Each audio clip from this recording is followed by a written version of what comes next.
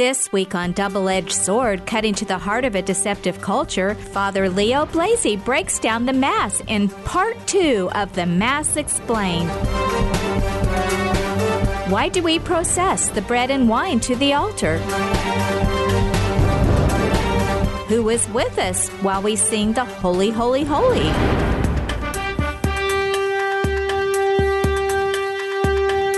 Does the Mass end after the concluding rites? Let's find out as I, Dawnetta Robin, interview Father Leo Blasey. Last week we left off after the profession of faith.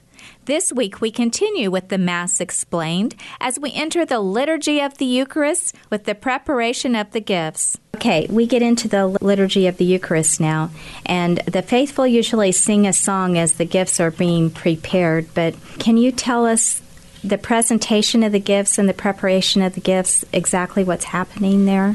Well, the first thing that we need to recognize is those gifts represent us. You know, the host that are brought up in the ciborium, each one of those hosts represents a member of the congregation.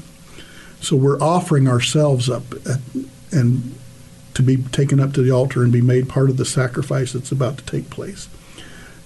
Again, the wine is it's an understanding of the fruit of the work that we do. So we're offering our ability, the gifts that we've been given by God, we're giving those back to Him through the wine, and we also take the monetary offering up, and we recognize that that's part of the gift that we are giving to the church is the fruit of our labor. So the wine is one part of that, and the monetary offering is another part of that we're offering the fruits of our labor back to God to make it a part of the sacrifice. So each of us is, if we could do it, we would take everybody in the congregation and we'd put them on the altar, but that's not practical, and it would lead to chaos, and we don't want to do that. So the bread that we take and we offer up is a symbol of ourselves to be made one in the body of Christ, and so we're all offered together in the body of Christ when the celebration of the Eucharist is occurring. My question would be, how can He heal us of the things that we're asking Him to heal us for if we don't give them to Him so that He can heal us? If we're keeping them bottled up inside and we're holding on to them, then God can't act in us. You know, God gave us free will when He created us, and we can choose to give things to Him or we can choose to hold them and keep them back. And those things that we choose to hold back from Him tend to harm us because we're not letting God work through those things. So in our joys and in our sorrows and in our sufferings, we can bring ourselves to be one with God. And so we let those things out and we let God be with them in His presence, and He works in us and He lifts us up. Some of the times that I have been closest to God in my life are the times when I was struggling with a loss, when my wife passed away, when my granddaughter passed away at 19 days. Those are the times when I was able to give those things to God.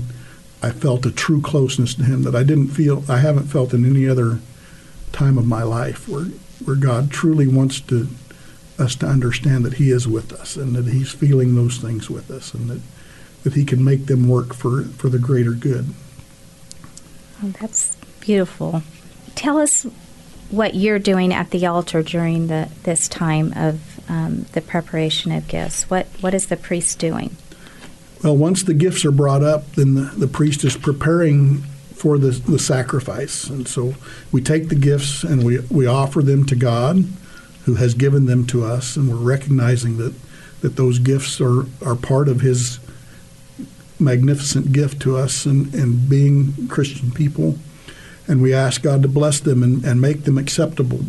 Because, again, everything that's physical has flaws. And if we only look at the flaws, then we miss out on the bigger picture. But we can take everything that God gives us and offer it to Him, and He can make it where those flaws are insignificant. They don't matter anymore because He is present with the gifts that we have. And so when God is present, perfection is present, and the flaws no longer matter. And we can recognize that in ourselves, too, that if we actually allow God to be in us. The flaws that we have as individuals don't matter anymore because God is there with us. And a beautiful part of that introductory prayer, those blessing of the gifts, is the priest recognition that he is human just like everybody else that's in the congregation. And so as part of that preparatory offering, the priest asks God to wash him of his iniquity, of any wrong that he has done, and to cleanse him of his sins so that he can offer the Mass in the way that it needs to be offered, with the purity of heart and spirit that is necessary to stand in the person of Christ. Then we're going into the preface. You say the prayer over the offerings, and then we go into the preface. Can you explain what that is, what you're doing there?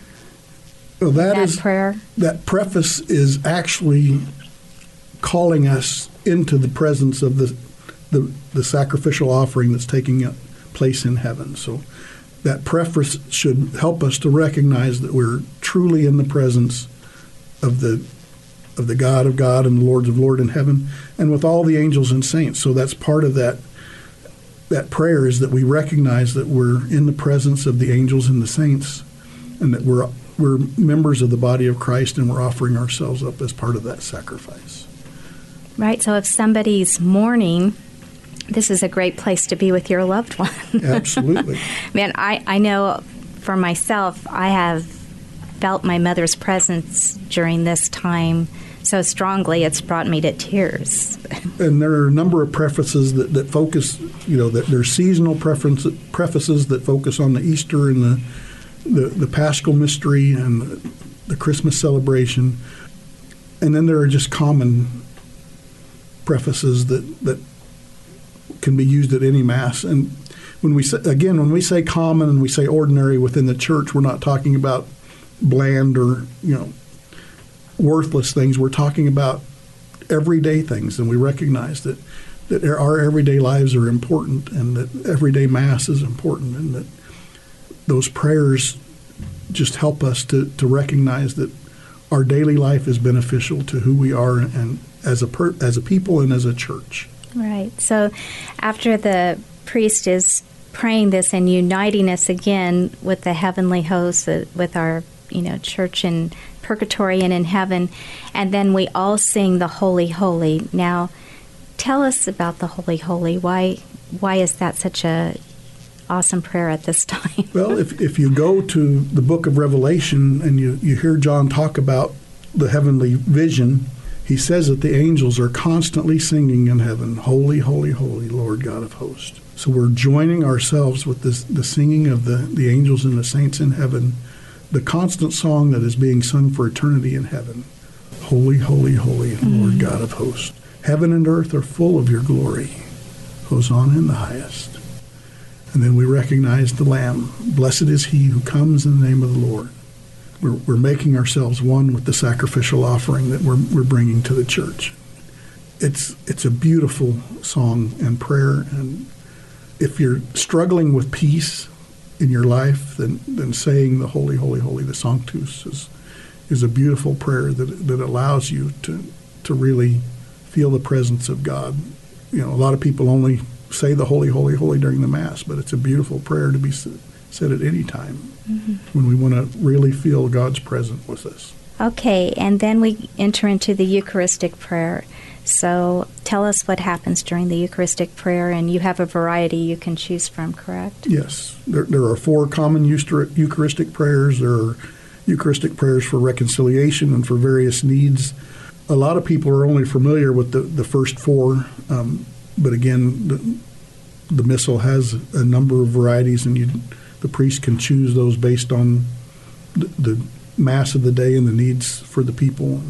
And that goes with the Masses, too. If there's no special feast on a particular day, the priest can say a Mass for peace or for the unity of the Christian people. Or those Masses are all available to him. And I would challenge priests to really look at the options that are available to them and don't just fall back on the easy and the things that we're used to really look at those other Masses that are available and use those for the benefit of the people of God. So the Eucharistic prayer one is, everybody recognizes that as the long drawn out one, but it's actually the Roman prayer. It's the original prayer that was said in the Roman Church, and it's ancient, and it's beautiful, and it draws us into our relationship with Christ in the Mass, and it recognizes who we are in relationship to Him. And again, I think it's that canon is one that people need to hear a couple of times throughout the year so that they can be familiar with that and recognize the beauty of that canon. So, probably the most common ones used, especially at weekday masses, are Eucharistic prayer 2 and 3. They're shorter. That doesn't mean that they don't have everything that they need in them, but they're a little bit more brief. And Eucharistic prayer 2 really follows the scriptural description of what happened at the Last Supper. And so a lot of people are attracted to that, not just because it's brief, but because it really draws them into that Last Supper and the impact of what is going on at the Last Supper. So it's a beautiful prayer. All the Eucharistic prayers are beautiful, and they have an exactness that really should, if people listen to it and really understand what's going on during the Eucharistic prayer, it's a beautiful thing. So. And tell us what you're doing, like the consecration end of it. Of course, we're making the bread and wine, those two common elements on the altar. We're through Christ and the Holy Spirit, we're making that bread and wine into the true body, blood, soul, and divinity of Jesus Christ. And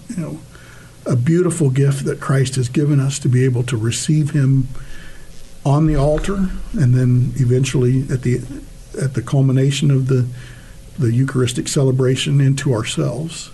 But as Catholics, we believe that that's truly taking place. That's not just a symbolic offering. It's not just a short-term deal where Christ comes and goes into the bread. We believe that the bread and wine truly become the body and blood of our Lord. And He's present with us in a physical way on the altar.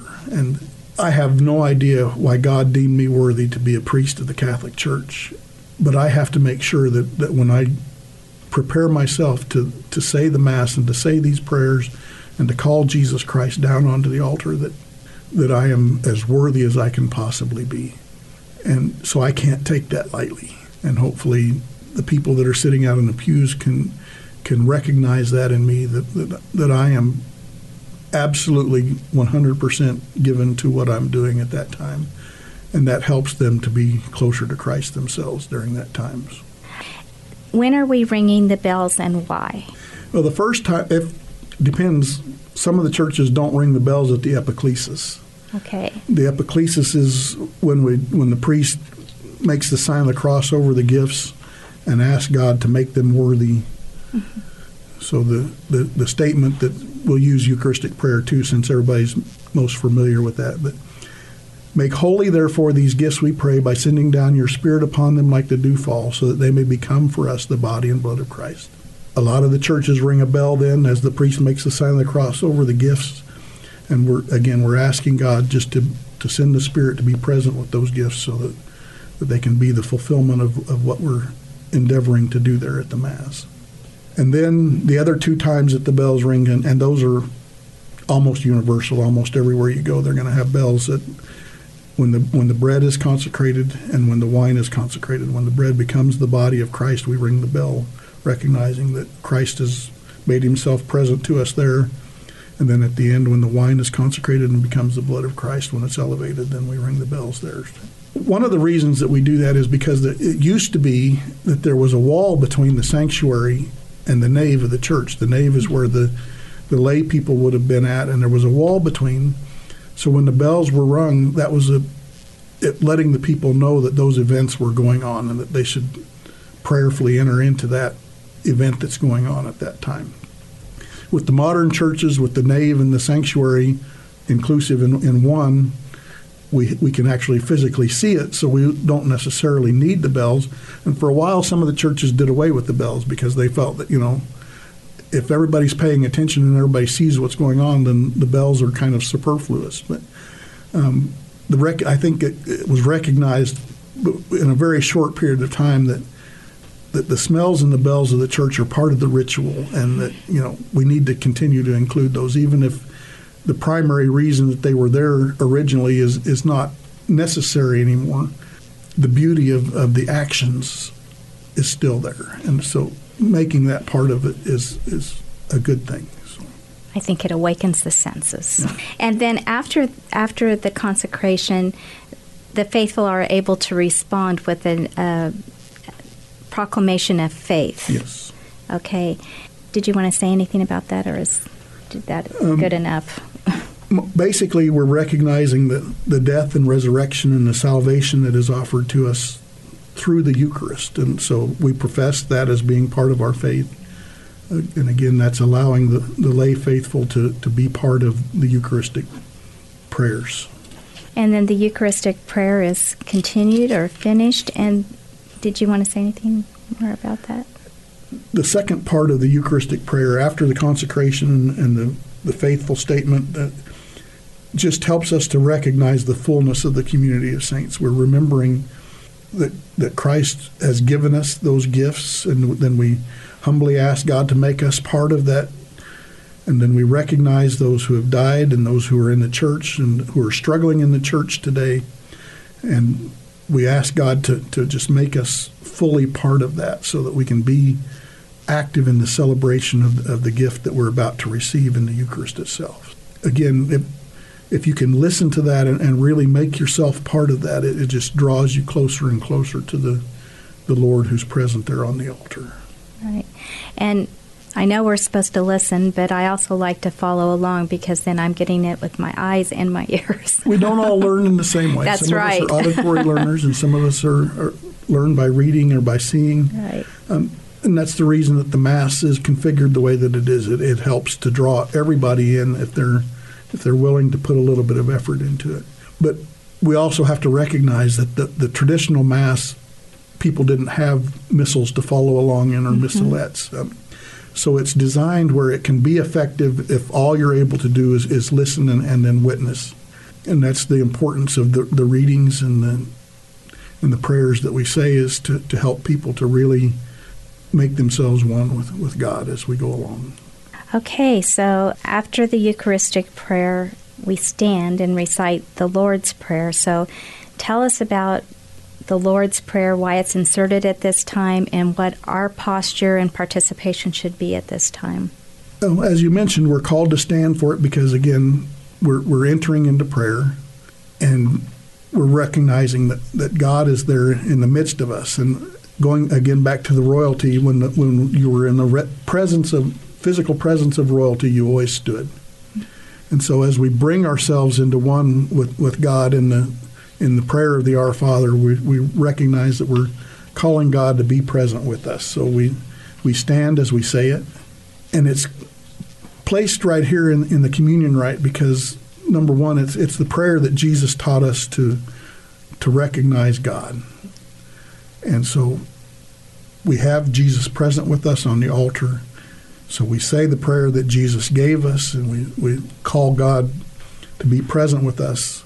We recognize all the forms of prayer in the Our Father. The beauty of the Our Father is that we have praise and adoration. We have petition. We have confession and penitential part of it. And then we ask God for his blessing. So all the forms of prayer are included in the Our Father. Mm-hmm. And how can we fail but to really recognize God's presence as we say that prayer as a community? We say it as one. And the priest, just as when he's saying the collect and the prayer after Mass, the priest is standing in the orans position, which means that he has his hands out at about shoulder height, and he's receiving the prayers of the people and offering them up to God and receiving God's blessing and offering them back to the people. So as we're praying the Our Father, our position, everybody's position is standing. The traditional position for the people in the pews is that they have their hands folded, offering themselves to God in the vertical aspect of the cross. Mm-hmm. So we offer it in prayer with our hands folded. It has become kind of a new tradition among different groups that they hold hands during the Our Father, and a lot of them for some reason, have began elevating their hands when they're holding them. So the people in the pews, a lot of them are standing in the orans position, which is never specified as being a position for the laity during the Mass. It originated as a Protestant custom, and I think that part of it was that as a lot of Catholics became involved in the charismatic movements, which was much earlier in the Protestant church than it was in the Catholic Church, those people that befriended each other among the Protestants and the Catholics in the charismatic movements started using the holding of the hands during the Our Father as kind of a community offering, and then the charismatic Catholics brought that back into the Mass. Now, there's nothing that says that you can't hold hands during the Our Father, but again, we have rituals for a reason, and we want to do things in the right way, and sometimes bringing things into the Mass that are not originally part of it takes away from the prayerful position that we're called to be in at the time. A lot of the African churches have what they call liturgical dance. Mm-hmm. And liturgical dance is not condemned by the entire church. I mean, in Africa, that's a beautiful part of their Mass. But there was a period of time when they tried to bring that liturgical dance into the Western church, and it just didn't work, and it distracted people from the celebration of the Mass. But if you read the documents, it says that cultural customs can be used in their location. So in Africa, where dance is a major part of their lives there, cultural dance can be part of it. Trying to incorporate that into an American Mass is not really the thing that we want to do, because it distracts from the celebration of the Mass. So, and it's the same way with deviation from prayer postures. You know, if you choose to do that, then that's what you choose to do. And I'm not going to, standing up at the altar, tell somebody you can't stand in the orans position while we're praying the Our Father. That's just not what priests are supposed to do. But we need to recognize as faithful that there are positions that we're called to be in, and there's a reason for those positions. You know, the prayerful position with the hands folded is a beautiful and ancient form of offering ourselves up to God, and I don't think that we should just throw that out because there's a new way that we like a little bit better. Mm-hmm. So when people stand in orans position, aren't they putting themselves in the place of priest? Or am I wrong in that? That's very possibly what's going on. I don't think that most people would think of it that way. And that's the reason that I think that it's accepted, is because people aren't thinking of it that way. They think they're just offering as a group in a better way. But again, I think that before we decide that something is better or worse than the traditional way, we really need to understand what it is that we're doing. And if the people really understood that the position that they're doing is supposed to be the position of the celebrant offering the Mass, then they would probably refrain from doing that. Right. Tell us about the sign of peace. After the doxology, the prayer that we say after the Our Father, we have the sign of peace. And, you know, when we recognize that the Our Father is a focus on the vertical aspect of our relationship with God, and we're recognizing that we're offering ourselves to God, the sign of the peace focuses on the horizontal aspect. So we're recognizing that we're one with all the people that are present and all the people on earth. And the sign of the peace gives us an opportunity to really fully give ourselves to each other. And again, we have customs that have come into that part of the Mass, and it can tend to go overboard. I was at a parish up in Milwaukee, Wisconsin, where the sign of peace took 20 minutes. Oh, my. They just went all over. Everybody left their pews. I don't know how everybody got back to where they were supposed to be at. But for me, if you're going to have that kind of a sign of peace, do it before Mass. Uh-huh. You can greet everybody before Mass. The sign of peace is just a recognition that we're all one people, and that so if I offer the sign of peace to the person next to me and they turn and offer it to the person next to them, then as a communion, as a people, we've made the sign of peace to everybody. So we don't have to run around all over church and greet everybody and tell them that, you know, the peace of the Lord be with you. We've done that just by offering it to those that are nearest to us. Now, if there are only two people in church and they're standing across the aisle from each other, yes, they can go make the sign of peace across the aisle. But for the most part at Mass, if you're leaving your pew or even running from one end of the pew to the other end of the pew, then you're kind of taking that overboard and you're distracting from the Eucharistic celebration that this is part of, not separate from. So. Okay, and then two things on this. Not all churches do the sign of peace. Well, all churches do the sign of peace. They just don't have you do the sign of peace to each other. Okay. So we all, in every Mass, we say the prayer, Lord Jesus Christ, who said to your apostles, peace I leave you, my peace I give you. Look not on our sins, but on the faith of your church, and graciously grant her peace and unity in accordance with your will, who live and reign forever and ever. That's part of the Mass. Okay. And then the priest says, the peace of the Lord be with you always. That's always part of the Mass. What can be, and it even says in the Missal, it says, if appropriate, then we offer the sign of peace to each other. So. Okay, so if we're at a Mass and the priest doesn't say that, let us offer the sign of peace to one another, it's not like they're doing something wrong.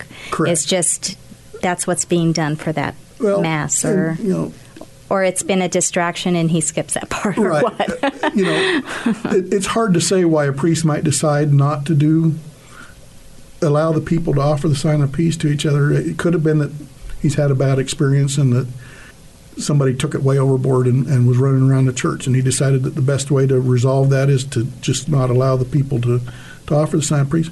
I've talked to a couple of priests who say, well, it's just too possible to spread viruses if we shake hands. Well, the traditional sign of peace was a kiss. Mm-hmm.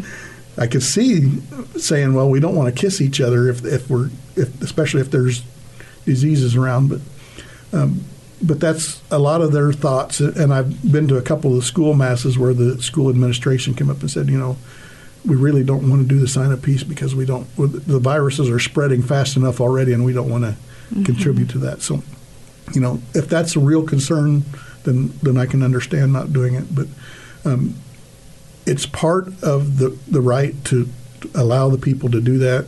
And again, but the right says that if it's appropriate, if the priest doesn't feel that it's appropriate at that particular Mass, then he's not obliged to allow the people to do that. And you can turn to the person next to you and offer them the sign of peace, even if the priest doesn't say that. It just... Okay. And what is the appropriate, in our culture, our Western culture here in America, what's the appropriate response when we're given the sign of peace? Is it a handshake, and some people hug, some people kiss? I mean, is there anything that's right or wrong there? No. Again, relationship, I think, specifies more what you do with that than actual right or wrong. Husband and wife can kiss at the sign of peace. Mm-hmm. Again, that's the traditional sign of peace was a kiss. Now, it was a cheek-to-cheek kiss. It wasn't a kiss on the lips. But if a husband and wife choose to kiss on the lips at that sign, then it's, basically they're offering peace. And how you show that. A lot of people are averse to hugs. They don't want to hug. Mm-hmm. And I've even seen a few people that when they're given the sign of peace, they just kind of throw a couple of fingers up. But they don't want to shake hands either.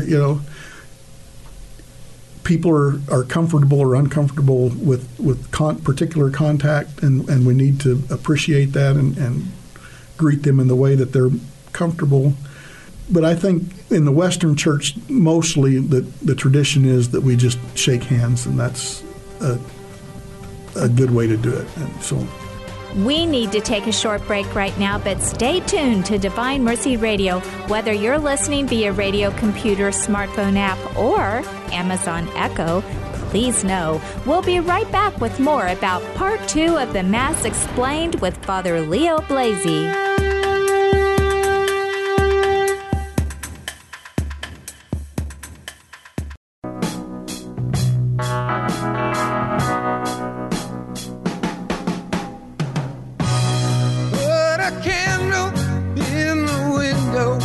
Messenger Catholic Books and Gifts in Hays is proud to sponsor this double-edged sword program.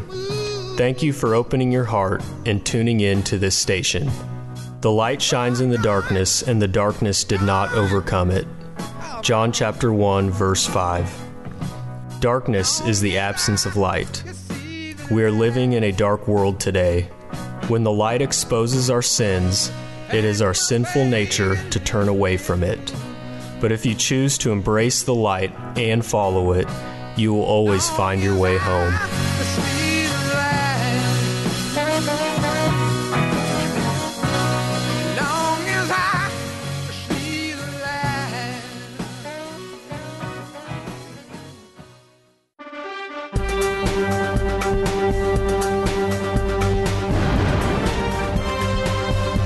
We're back on Double-Edged Sword, cutting to the heart of a deceptive culture.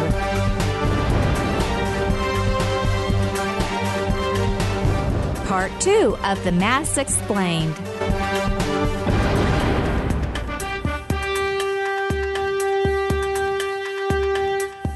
With Father Leo Blasey. So then we're entering into the communion rite. Now, there's several things that the priest does at the altar, like he breaks the bread, and people might be thinking, he's breaking Jesus. Tell us all about that and what you're actually doing and the meanings behind it. Well, if we can go back to the Eucharistic prayer and recognize that it says in there that Jesus broke the bread and gave it to the disciples. There were a couple of years right after the new order came out where the priests were breaking the host at that time, and that was never called for, and it was put down pretty quickly because the actual fractioning rite is right here at the beginning of the Lamb of God. So the host is broken, and then a small piece of the body of Christ, the host, is put in to the chalice, and it's mingled with the wine. So part of the fracturing rite is to say this prayer: may this mingling of the body and blood of our Lord Jesus Christ bring eternal life to us. Receive it. That's a prayer that the priest says quietly as the community is beginning the Lamb of God. If it's sung, the community's probably already begun that by the time the priest does that prayer. If the priest has to initiate the Lamb of God, then he usually says the mingling prayer first and then begins the Lamb of God. The symbology of it, the beauty of the action is just, it's overwhelming when you, especially as a young priest and beginning to do that. It's just the recognition of the action that I'm taking at that time just really overwhelms my senses, and it just draws me closer and closer to God all the time. I have really come to understand the beauty of the rituals of the Mass as a participant in the offering of the Mass. So explain that to us, so we can understand it better, like the commingling of the bread and the wine, and what does that mean exactly? Well, we recognize that in each part of the Eucharist, whether it's the bread or the wine, that we have the fullness of Christ, the body, blood, soul, and divinity. Right. But in that action, we're physical people, and so we do physical things to help us to recognize what God is doing within the action. And so the taking and the breaking of the bread is recognizing the brokenness of Christ in his passion. And then we mingle the body and blood as a symbol of making ourselves one with Christ. So as we bring the body and blood together, we're bringing the body of the church, which is us, in with the blood of Christ. Christ bled at the cross to birth the church, and we're brought out of his body in the water and blood that came from his side.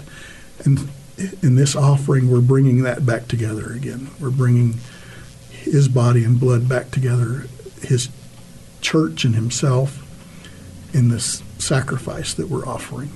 Okay, and explain too that we're entering into the one sacrifice and not sacrificing over and over, like right. Some have accused us of. The Protestants really have a struggle with the Mass because they believe that we're offering Jesus over again and again and again. But if you understand what we said at the beginning, where we're making ourselves part of the one eternal Mass in heaven, then Christ is only ever offered once. The sacrifice is a once and for all eternity, because it's happening in heaven. If Christ giving of himself only happened here on earth, then it would have been back in 33 AD, and then that would have been it. But because Christ takes that offering into heaven with him, and it's part of the eternal Mass that we recognize in the book of Revelation, we're bringing ourselves into that celebration. We're not offering Christ over and over again, but we're bringing ourselves in this particular moment in time into the eternal celebration that's ongoing now and forever. So trying to break that off and make it just an action here, present here on earth, is murdering the sacrifice of the Mass. There you go. Okay. Thank you for that. Okay. And then we're moving into the actual communion itself, correct? Right. The priest receives, or actually before he receives, he says the prayer, "Behold the Lamb of God, behold him who takes away the sins of the world." That is one last opportunity for us to really offer our failings up. So we're witnessing the body of Christ being elevated in the front of us, and it's an opportunity for us just to recognize that Christ is there and that we're about to receive him, and really to offer any of our unworthiness up and ask God to make us worthy through his grace. So we've done it a number of times through the Mass up to this point, and this is just that. And I've actually heard people say, well, the devil has tempted me while I'm standing in the line going to communion, and the devil will do that. He wants to distract you, and he wants to draw you away from the beauty of the gift of Christ. So even in the line going up to communion, he's going to continue to abuse you. So if you find that happens, then you offer it up and you ask for forgiveness even in the communion line. But the church wants to make sure that they give you every opportunity during the ritual to ask for forgiveness, and this is the last time prior to actual reception of the Eucharist that we offer up our failings and our unworthiness and ask God to make us worthy, and to heal us. Mm-hmm. Yeah, the devil is sneaking around every corner, that's for sure. And for me, one thing that I've learned is whenever those thoughts enter my mind that are not of God, I just say, "Jesus, Mary, Joseph, save souls," just so fast, and he kind of flees, and it goes away. So, Jesus, Mary, Joseph, save souls, especially mine. I don't remember which particular saint it was that said it, but one of them said that, just the name of Mary causes the devil to shriek in pain and flee. So, oh, wow. So even if we just say, Mary, Mother, and that's all we say, then it should be a benefit to us. So. Okay. So as we're going to communion, tell us what our bodily posture should be right before we receive communion, and then what we should be doing when we go back to the pew. Well, our posture, starting with when we're in the pew, we're kneeling, and then we stand up to get in the processional line to receive the Eucharist. We need to be focused on the gift that we're about to be given. You watch the communion line, and I try not to do that because it can be frustrating to me, but as people approach, they're looking all over the place, and sometimes they're waving to their friends that are in one of the pews. When we're going up to receive communion, that's one of the most sacred times in our lives, and we need to make sure that we're really paying attention to what we're about to receive, and make sure that we're making ourselves present to God so that we can receive it in a way that really honors the gift that we've been given. And then as we approach to receive, the traditional way to receive in the United States, the way that the bishops has approved, is that we stand, and that we can receive either on the tongue or in the hand. So as we approach the Blessed Sacrament, we bow, reverential bow, and then we either open our mouth so that we can receive on the tongue, or we make our hands into a throne to receive the King of the world into our hands. So we take our non-dominant hand and we place it on top of our dominant hand. We allow the minister to place the host onto that hand, and then we pick it up with our dominant hand to make sure that we don't accidentally drop it, and we place it onto our tongue ourselves. And the preferable way to do that is right there as we receive it, we pick it up and we put it in our mouth. You can take a step off to the one side or the other if you think that's going to help the flow of things, but we should never walk away with the host in our hand. It should always be in our mouth before we turn to walk away. And then there are a lot of people that make a sign of the cross after they've received the Blessed Sacrament. That's not one of the mandatory requirements, but it's a reverential act, and anything that, as long as it's done reverentially, I don't think it's inappropriate. So, and then as we're going back to the pew and as we kneel in the pew, one of the variations that we do in the United States is that we kneel after we receive the Blessed Sacrament. The Missal itself actually says that the normal posture after receiving communion is standing, but I think that is probably throughout the world. Not all the churches have kneelers, and a lot of countries, none of the churches have kneelers. So because of that, the statement in the Missal is that the normal posture is standing. But the Catholic bishops have said that because in the United States 99% of the churches have kneelers, that the preferred posture in the United States is to kneel after receiving communion. So, and I think I've only been one or two places where they actually continued to stand in the United States, and I never asked the question why. But if you're in a place where they do that, do as the rest of the people are doing. It's not against the rules. As a matter of fact, it's the universal rule. So being belligerent and saying, well, I'm going to kneel because that's what we're supposed to do, that's not necessary. Now, if somebody that's capable of kneeling or standing goes back to the pew and sits down, then maybe a little fraternal correction might be after Mass. Don't make a scene there in the church and, what are you doing?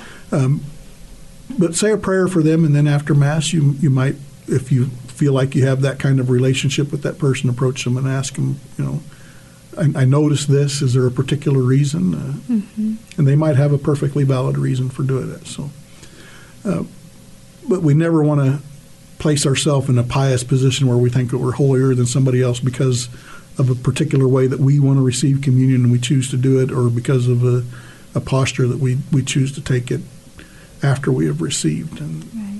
Because some people might want to genuflect before they receive, and I've even seen people kneel to receive.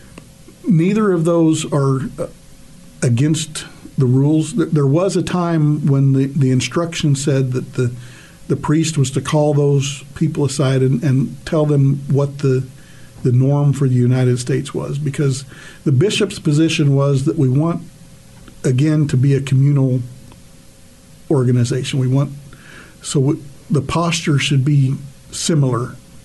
So for a period of time, it said that the pastor was to call those people aside and to inform them that the normal posture in the United States is to receive standing and not to genuflect prior to. But when the latest version of the Missal came out, that was removed, so it's not called for anymore. Again, if it's done reverently and it's done without calling attention to yourself, and I think just as importantly, if it doesn't make you feel like you're better than everybody else that's receiving, then it's not wrong. But if we're receiving in a particular way because we think it makes us better than everybody else and it draws attention to ourselves and to our ego, then maybe we need to reevaluate the reason that we're doing it that way. I would never tell anybody that they can't receive kneeling or that they can't genuflect before. But I would ask them to understand why it is that they're doing that. And if it's truly something that they feel that they're called to do in that way, then that's fine. Right, because they are receiving the King of Kings, Lord Absolutely. of Lords. So, okay, so while we're kneeling back in the pew, can we just start saying our personal prayers? What should we be doing there? If we are singing as a community, if there's a communion song, then we're supposed to be, we've just received communion. We've made ourselves one with everybody. So if there's a song being sung, we should participate in it. This is a good opportunity for me to bring up, again, the full, active, and faithful participation. The reason that the church brought the Mass into the vernacular was there was an expectation that we would be involved with each other, that we would really be able to participate in the Eucharist. And there's a number of priests, I would say young priests, but that's not really accurate. There are a number of priests in this country that have decided that, well, when we brought the Mass into vernacular, we lost all the reverence because, nobody participates and nobody wants to be involved in it. So why are we doing it in the vernacular? If it was more reverent when we did it in the Roman Rite and in the Latin, then why don't we go back to that and really try to get that reverence back? Well, for me, my call would be to let the people know that this is how they're supposed to be participating. Make themselves active, make themselves participate, and understand the beauty of what it is that they're participating in. And singing is part of the Mass. So if we have common songs that we're singing as part of the ritual, then we should participate in the songs. Now, we should all be given time to quietly pray reverently after the Eucharist. So there should be a period, and usually that should be when the priest goes back to his chair and sits. There should be a period of quiet where we can pray, and that gives everybody the opportunity to really focus on the presence of Christ within themselves. And that's an important part of what we do after communion, is recognizing the gift we have received. And I know that there are especially a number of youth groups who stay after the Mass. After the recessional hymn is sung, they stay and they quietly give that time to God and thank God for the gift that they have received after the Mass. And that's a beautiful thing, especially when you see a large group of young people that are that reverent that they stay and do that. And I would ask everybody to evaluate within themselves just how they need to make that reverential prayer. And if they're not given the opportunity during the Mass to do it, then do it after Mass. I mean, Christ isn't going anywhere. That's right. Okay, so when is it appropriate for the faithful to sit down after communion?